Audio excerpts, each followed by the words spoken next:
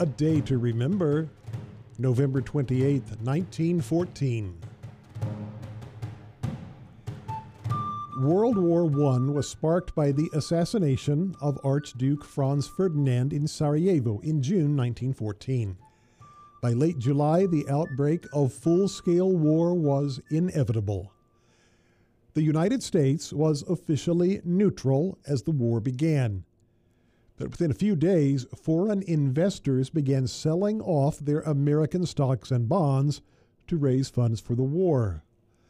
By July 31st, over $3 billion had been liquidated.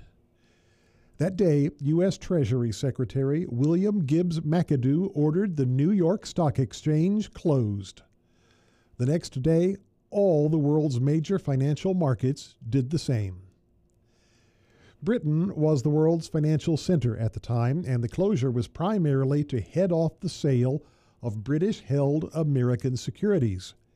The Treasury distributed gold to prop up the dollar and increased the supply of paper money to avoid a run on U.S. banks.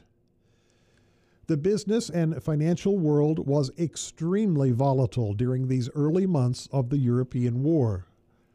But by late November, American officials believed the stock exchange could safely reopen for bond trading, with restrictions in place to protect the American economy while also keeping U.S. allies from financial ruin. On November 28, 1914, the stock exchange reopened for business. The United States emerged from the crisis of 1914 in a position of strength, and for the first time in its history was a creditor nation rather than a debtor. New York was soon the world's financial capital. All this after the New York Stock Exchange being closed for nearly 4 months, the longest closure before or since in the history of the exchange.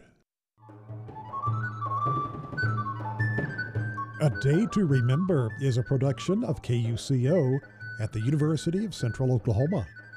For a transcript, visit our Facebook page, A Day to Remember Radio, or listen at KUCOFM.com, Spotify, and Apple Podcasts. For A Day to Remember, I'm Kent Anderson.